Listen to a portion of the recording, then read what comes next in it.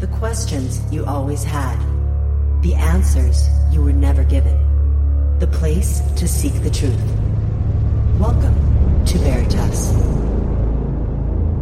Today, we revisit a moment in history that remains shrouded in mystery and controversy. Let us recall the poignant words of James Ernest, a lieutenant on the USS Liberty. The facts are simple and straightforward. Israeli forces reconnoitered the ship for hours in daylight with unlimited visibility, correctly reported the ship's identity to their headquarters, then attacked the clearly marked and defenseless American ship by air and sea for more than 75 minutes, killing 34 men and wounding more than two-thirds of the 297-man crew. This chilling narrative is further underscored by a harrowing conversation recorded between an Israeli pilot and the IDF war room just before the attack. Israeli pilot to IDF war room.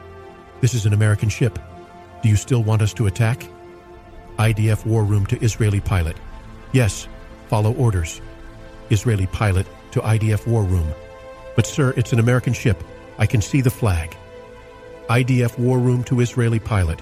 Never mind. Hit it. Against this backdrop, we are honored to have Ernest Gallo, a survivor of this harrowing incident, join us today. Gallo was aboard the USS Liberty, a United States Navy intelligence vessel, when it came under a sudden and brutal attack by Israeli forces on June 8, 1967, amidst the Six-Day War. This assault, involving both aircraft and torpedo boats, was not a mere skirmish, but a sustained attack that led to the tragic loss of 34 American lives, including 31 sailors, 2 Marines, and 1 NSA civilian, while leaving 174 others wounded. Ernest Gallo vividly recounts the moments of the attack, the immediate aftermath, and the enduring impact this event has had on his life. The USS Liberty, on its intelligence-gathering mission in the Mediterranean Sea, was clearly marked as an American ship, yet it was subjected to an intense assault that lasted over 2 hours. In the years following this incident, Gallo, along with his shipmates, formed the USS Liberty Veterans Association, dedicating themselves to uncovering and sharing the truth behind the attack. They challenged the initial Navy Board of Inquiry's conclusion that labeled the attack as an accident, advocating for a re-examination of the events based on their recollections and evidence that contradicted the official report. The story of the USS Liberty is not just a tale of survival. It is a narrative steeped in controversy, intrigue, and a relentless quest for justice. It raises profound questions about the dynamics of international relations, the complexities of military engagement, and the lengths to which governments may go to protect their interests. As we speak with Ernest Gallo, we aim to shed light on this dark chapter of history, exploring the motives behind the attack and the subsequent cover-up, and understanding the personal and collective journey of the USS Liberty's crew in their pursuit of truth and recognition. Welcome to Veritas. If this is your first time listening, welcome home. To access tonight's full interview and all of our exclusive material, simply join the Veritas Plus family by clicking on the subscribe button at veritasradio.com. And while you're there, don't forget to check out the Veritas store for a range of great products, including focused life force energy. Experience the power of FLFE with a 15-day free trial today. No credit card required. Discover the Veritas Digest series on Amazon. Multiple volumes, each unveiling the truths they don't want you to know. It's more than just reading. It's an awakening. Secure your copies today. If you're looking to get in touch with Mel, have a guest suggestion, or would like to provide feedback, simply click on the contact button on our website at veritasradio.com. So sit back, relax, and enjoy tonight's show. And now here's your host, Mel Hastelrick. The USS Liberty, the vessel at the heart of our discussion, is likely America's most decorated warship.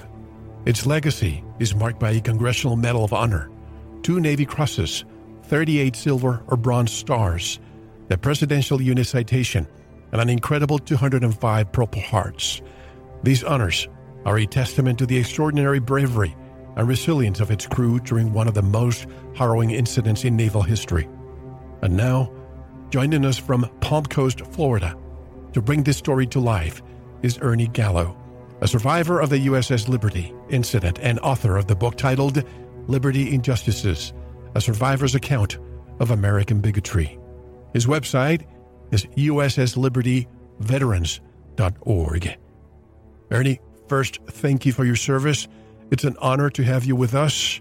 And to start off, could you share a bit about your background and your career in the Navy leading up to your assignment on the USS Liberty? Well, thank you. Thank you, Mel, for having me. I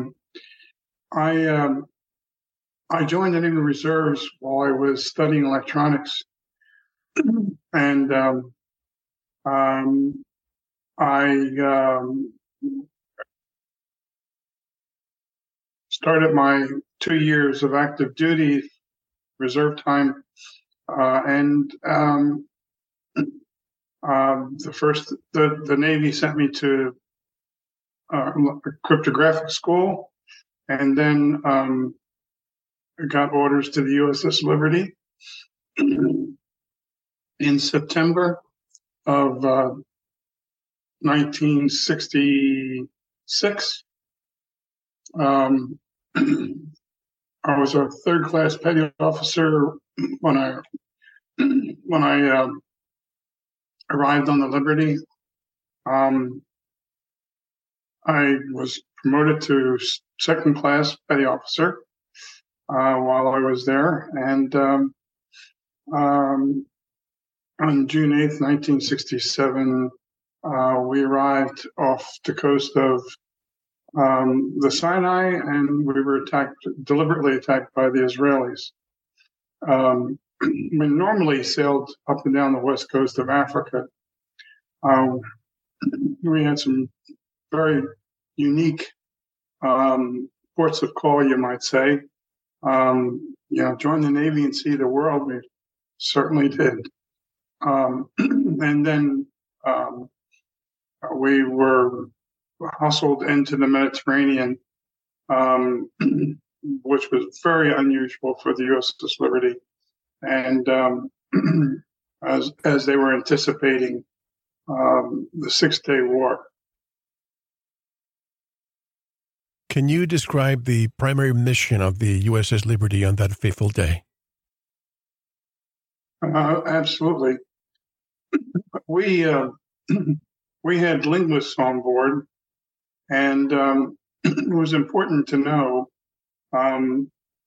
If we have to go back to the times, the Syrians and the Egyptians were client states of the Soviet Union, and it was the Cold War. So, as I said, they knew that the Israelis were going to start his hostilities. They didn't know exactly when. Of course, it started on June 5th. We arrived June 8th. The point I'm trying to make is that we needed to know if Russians or Soviet bloc countries might be flying Egyptian or Syrian planes or involved somehow. At that time, the Israelis had taken the Gaza Strip from the Egyptians. They'd taken the West Bank from the Jordanians, and they were successful. They had taken the Sinai, which they gave back to Egypt later on. But so when we arrived off the coast of the Sinai, it was really redundant as far as our mission was concerned, because the Israelis were having so much success. And we worked for NSA, so NSA and Joint Chiefs knew that, and they tried to send a message to us to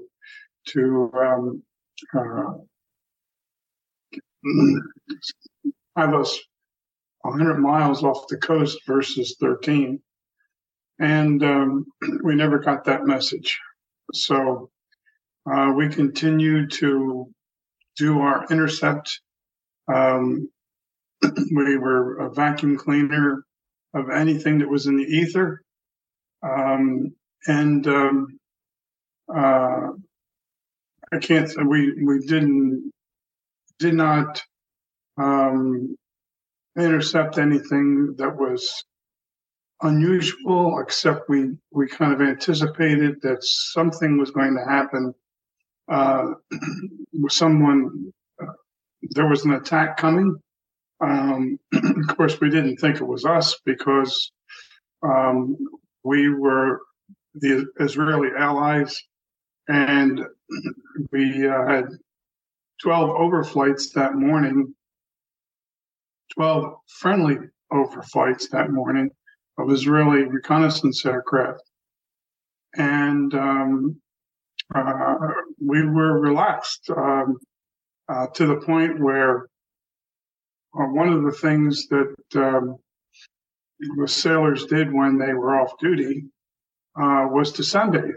And so what the Israelis saw that morning were out of the pages of Mikhail's Navy, were sailors on beach chairs and blankets or whatever, sunbathing. We did not look militarily aggressive whatsoever. Plus the fact that the USS Liberty was not a man of war.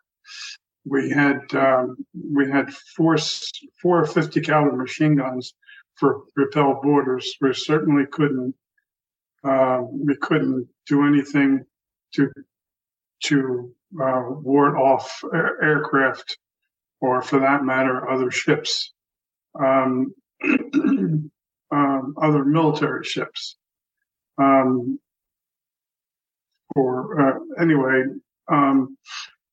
We were, to say the least, we were shocked when we were attacked at 2:00 that afternoon by Israeli aircraft, although we didn't know at the time that they were Israeli aircraft because planes were not marked.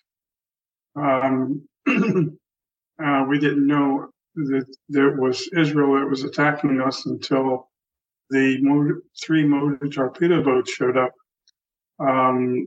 flying the Israeli flag. Up to that point, we called in a mayday. We're under attack, and we did not know who our assailants were. Could have been the Soviets, and that was the message that we portrayed to the Sixth Fleet.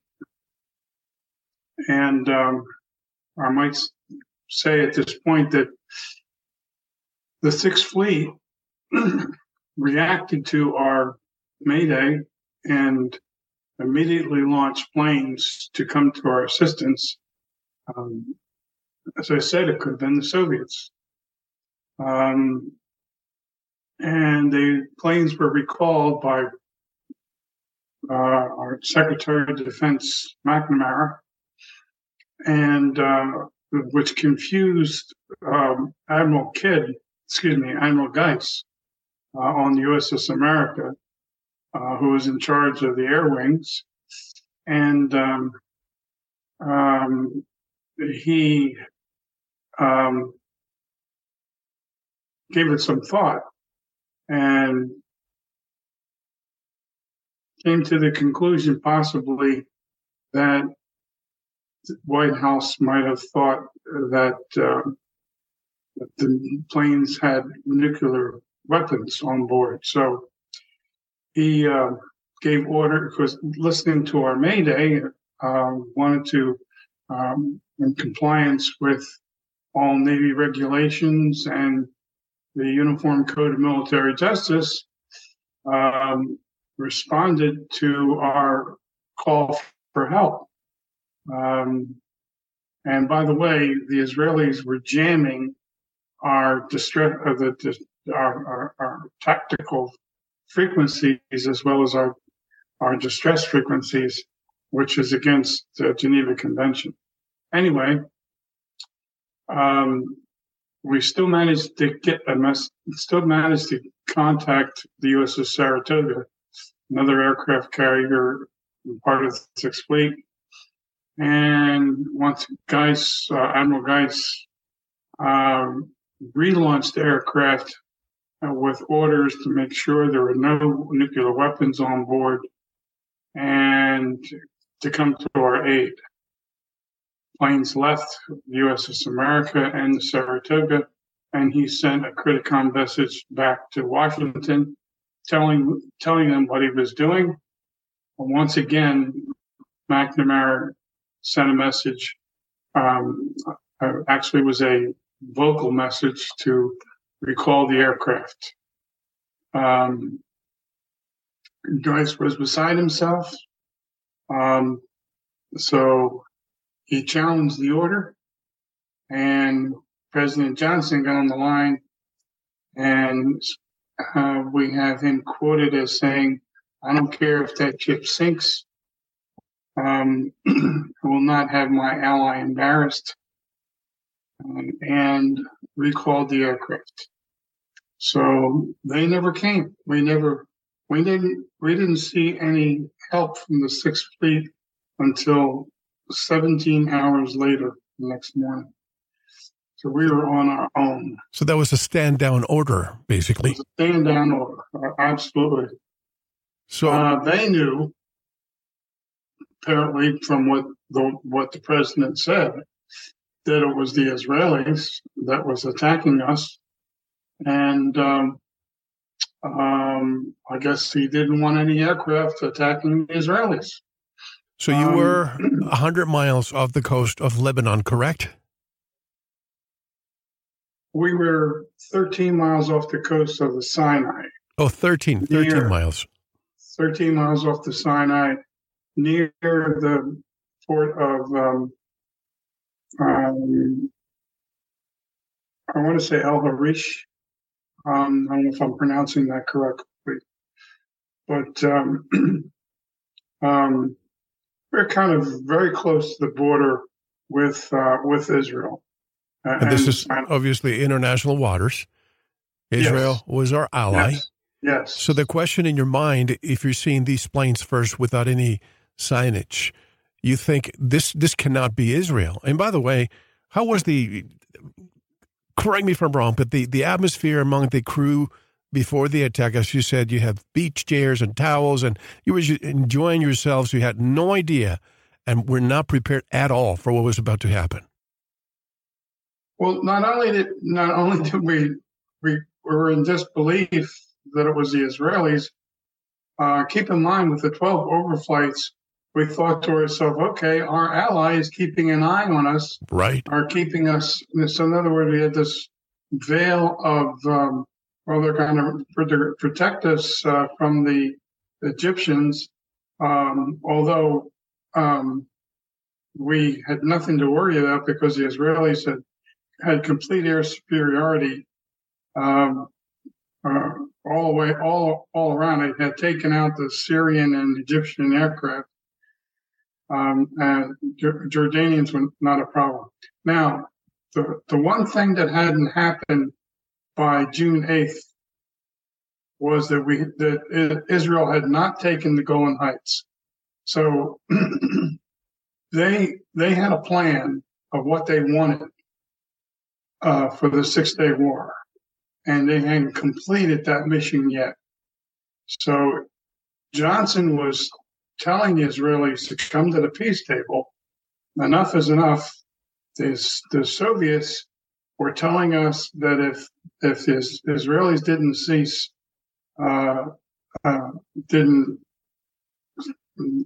if they made any attempt to go to Cairo or Damascus, they were ready to send in paratroopers and get involved. And that's the last thing that John. Thank you for listening. To unlock the full 2-hour interview, including video formats, downloads, transcripts, exclusive articles, and more, subscribe to Veritas Plus now. Gain access to our entire archive dating back to 2008.